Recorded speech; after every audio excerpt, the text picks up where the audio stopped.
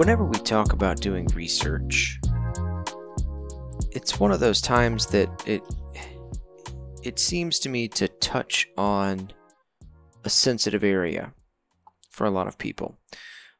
Because we all have we all have a set of beliefs, right? We all have some set of things that we hold to be true. And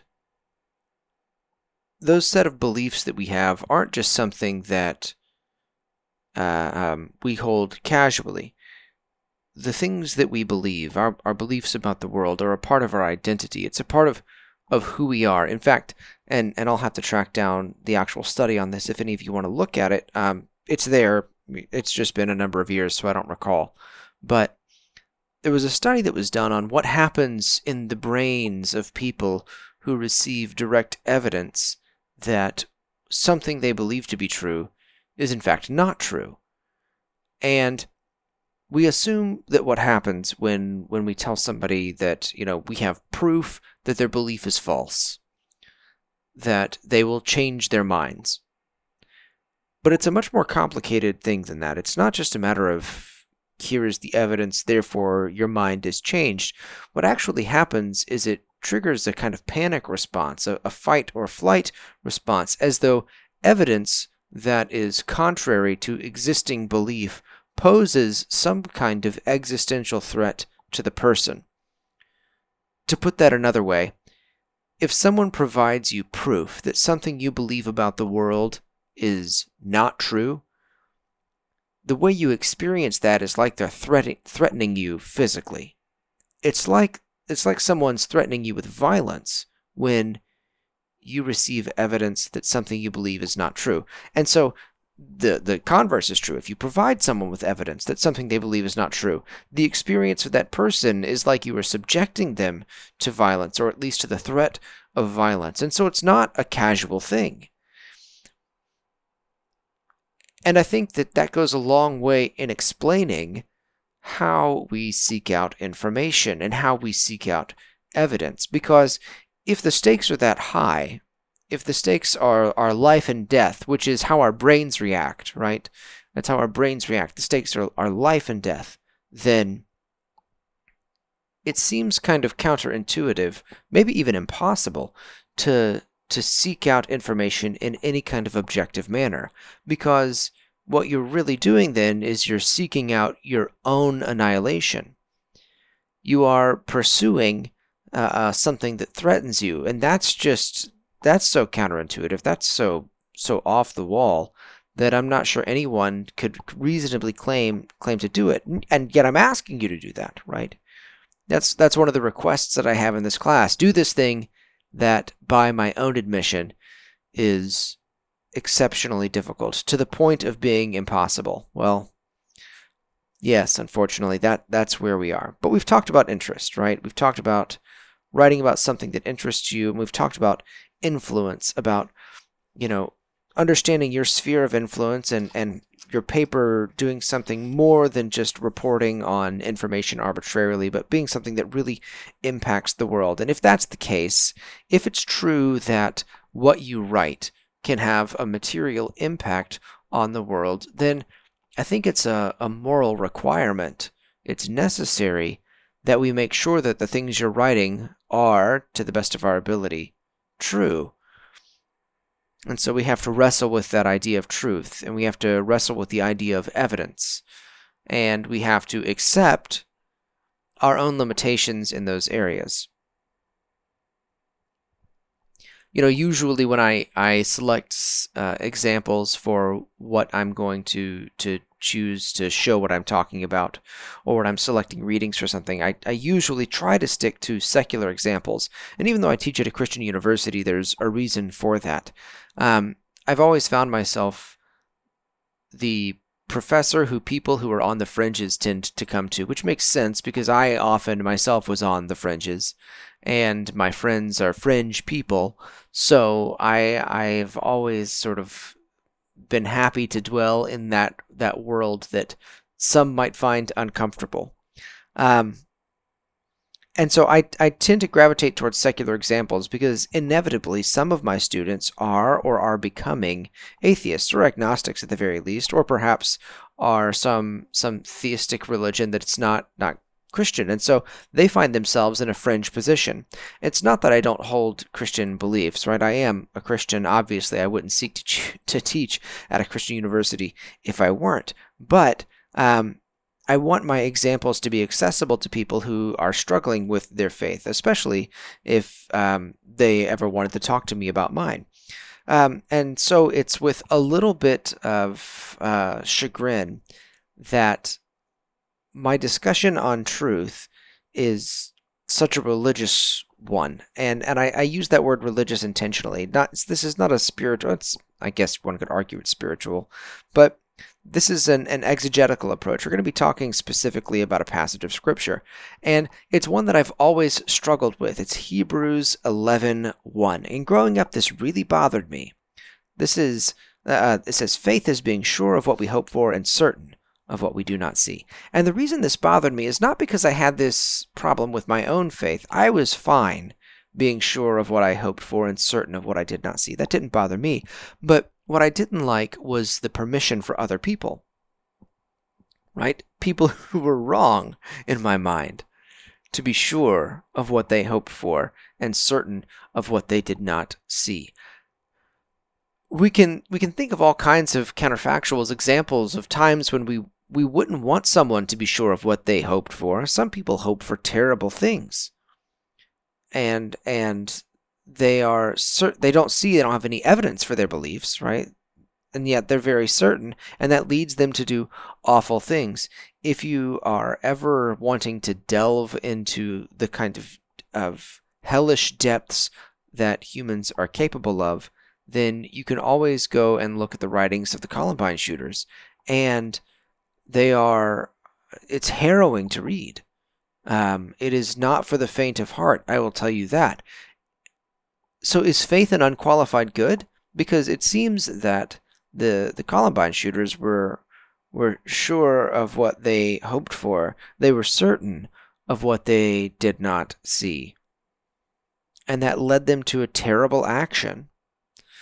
When I think about the conviction that it must take to board a plane with the intention of using it as a weapon to murder people, including killing yourself, and being certain of something that you can't see, it's hard for me to state that faith is an unqualified good, and yet Hebrews 11 is the faith chapter.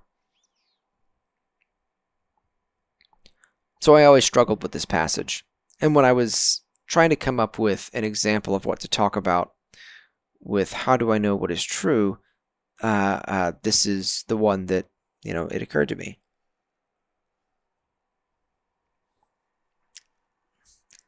One of the things that I'll do often, and if you've listened much to any of my talking about my upbringing, you'll understand why, is I'll switch back and forth between translations of the Bible. I loathe the New Living Translation. I cannot stand to hear it read. I cannot stand to read it.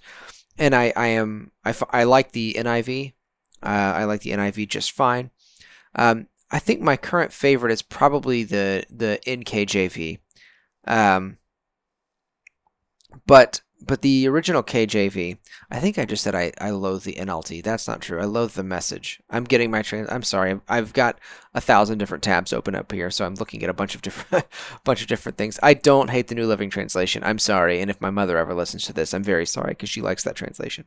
I can't stand the Message, but my current favorite is probably the New King James Version, but I always check the KJV because there's interesting things in the KJV, words that are different. And the words for Hebrews 11:1 are very different in a meaningful way. This is it in the KJV. Now, faith is the substance of things hoped for, the evidence of things not seen. Now, these words are rhetorically significant words. And I don't mean rhetorically significant in that they are significant to our interpretation or significant to the bias in how we read it, how we might use rhetoric now, but in the discipline of rhetoric, the academic discipline of rhetoric, as practiced first by the ancient Greeks in Athens, and then as a continuation of that by the orators in Rome.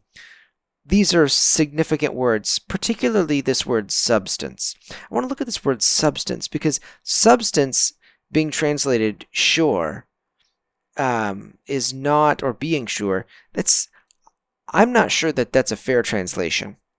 I'm not sure that's a fair, those are not equal to me, right? So when we talk about substance, I think what we should take as our touchstone here is Plato's allegory of the cave. For those of you who are unfamiliar, I'm going to give you a very, botched summary, but the Wikipedia article will help you more than this. But the idea was that, Plato claimed anyway, that our lives are all like these people living in a cave, and they are bound so that they have to look forward at this wall, and there's a light behind them, and that light casts these shadows on the wall. All they can see are the shadows. And so they think that the world is just shadow. That's it. Except for some few people who are philosophers, who are thinkers, who are, the kinds of depth artists and psychologists and brilliant people who we admire, who can somehow rise from their chains and turn around, and instead of only seeing the wall, they can go out and walk into the light itself and face reality. That there's this world of ideas that is more substantial, that is more real than the flawed physical reality that we see. So the idea of substance is an important idea for the Greeks. It's an important idea for Plato, and it's an important idea for the Romans as well. And we have barely even begun to touch on what substance means. Plato studied under the Pythagorean school and the Pythagorean forms. Substance was what the material that makes up reality, something that we think of as kind of obvious because we have the periodic table of elements, was a hot topic of debate, several thousand years ago. And so this idea of substance was very academically and philosophically invested with meaning. So when we read, now faith is the substance of things hoped for, we should slow down and spend some time to recognize that the author here has chosen a very technical word, hypostasis in this case, a scholarly term to talk about this idea. So hypostasis is usually translated in one of two ways, and it's done so primarily in biblical contexts and religious contexts. But one is as grounds or foundation. And this is where we get the translation, faith is being sure of what we hope for. We might also read faith is the foundation, it's the reason for believing in what we hope for, right? And that's pretty close. But faith is, or hope is, I think we should look at this as well. Hope is necessarily an unrealized thing, right? It's an unrealized thing. And so if we look at hypostasis or substance as this idea of what is material and what is real, then we can read this a different way. We can say that faith is the real thing that we have, while our hopes are as yet unrealized. And I think this changes this passage dramatically, because our actions are based on reality, right? We have to act based on the present material reality. Let me put this in a different way. If I am hungry, that's a physical feeling that I have, and so I go eat a peanut butter jelly sandwich, right? That is me acting based on a physical reality. I can pretend to believe, or even be fully convinced, that I don't feel hunger, that my body does not need food.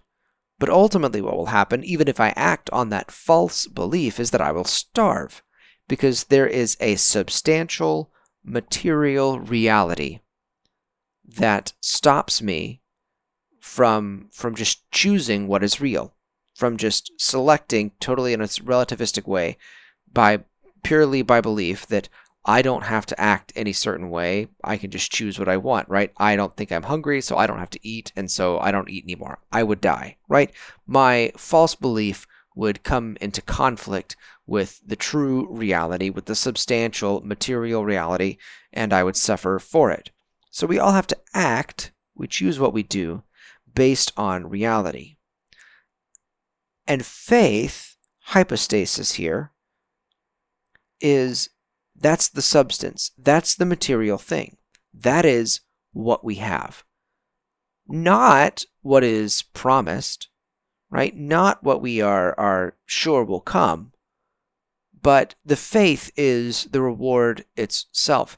And I think that's an interesting thing. And I want to stop here because this is all about faith in God, right? Which is an important thing to note, right? And to look at all of the things that we treat with this kind of faith. Because if you look at faith in the Bible, depending on your translation, it appears anywhere between 200 and 500 times. 200 to 500 times, roughly.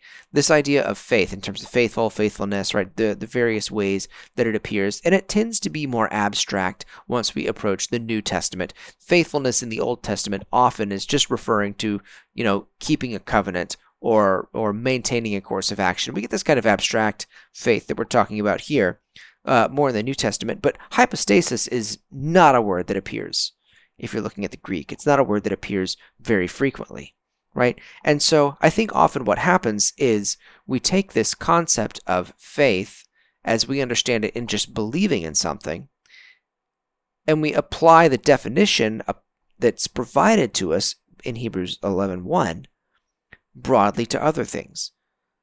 And we make a virtue out of certainty, which to me is another way of making a virtue out of arrogance, because we don't only treat what Hebrews 11 is talking about with this kind of faith. We treat our political beliefs, our specific interpretations of the Bible and what it must mean, anything that we think of as obvious, we treat with this kind of faith. And we take it as a virtue to say, oh, well, I'm sure of it. I'm certain. And I think that is more likely the case to be arrogance than it is to be the kind of faith that's talked about here, hypostasis. Truthfully, I don't even think it's about politics or the obvious or anything like that. I think it's more about what makes us comfortable. And this goes back to the first thing that we talked about. When we're presented with evidence that we think is wrong, evidence that something we think is wrong, that our beliefs are untrue, that makes us deeply, deeply uncomfortable. And so when I task you, as I am in this paper, with going out and finding evidence of something, the kind of evidence that you're prone to look for is the evidence that confirms your pre-existing beliefs. And that's not true of just you, that's true of me too, that's true of everyone. We want to find evidence that the thing we already believe is certainly true, because that makes us feel comfortable. And if we just go out with a very open mind and we start doing our research just to see what we find, not with an agenda, then odds are we might find that at least in some small way we're very wrong, and that makes us uncomfortable, so inevitably we avoid it. In Hebrews 11:13, this verse begins, "These all died in faith," in hypostasis. These being all the people who were certain something would happen in their lives. If we're going with one definition, we're sure of it, and yet it never did. And they still behaved in a certain way. They still acted a certain way, even when the evidence pointed against that. And I think if we understand faith to be something of substance on its own, faith is itself the end, faith is itself the reason, then we can understand how one might be motivated to die in faith without the promise of what that faith would reveal. I want us to save this type of faith, hypostasis, for that which deserves this type of faith. Namely, if you have a strong religious belief, that is what deserves this type of faith. This passage, Hebrews 11, is not talking about your certainty that Joe Biden is good or bad, that Donald Trump is good or bad, that liberals are smart or dumb, that Republicans are smart or dumb. Your beliefs about gender or sexuality or identity or abortion or anything under the sun, this is not what that is about. This is about your faith in God.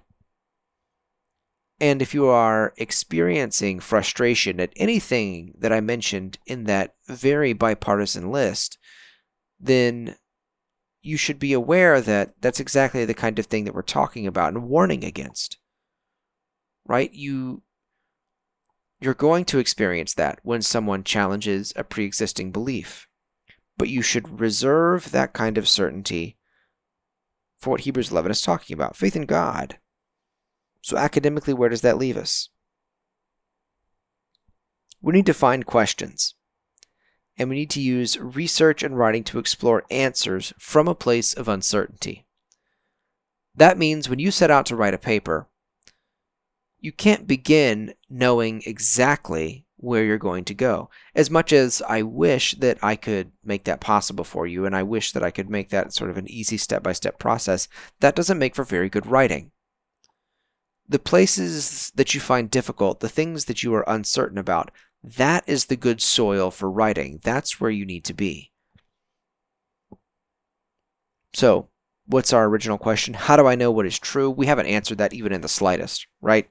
What we have done is we have, I think, said, how do I not give the air of truth, the certainty of truth to things that don't deserve it? And perhaps that's the better approach, right? How do I compartmentalize and say, this I can treat as true, in this I can have faith? Hypostasis. Hypotaxis would be something, I'm thinking of parataxis. Walt Whitman's always on the brain. But this hypostasis, this I can have with my faith in God. And I can reserve that level of substantive confidence for that alone. And in these other areas, I can be uncertain. Academically uncertain. Truthfully, honestly, and humbly uncertain. And that's the stance that I want you to have when you begin doing research. When you start looking for answers, I don't want you looking for a specific set of answers, because the nature of the internet is that you will find them.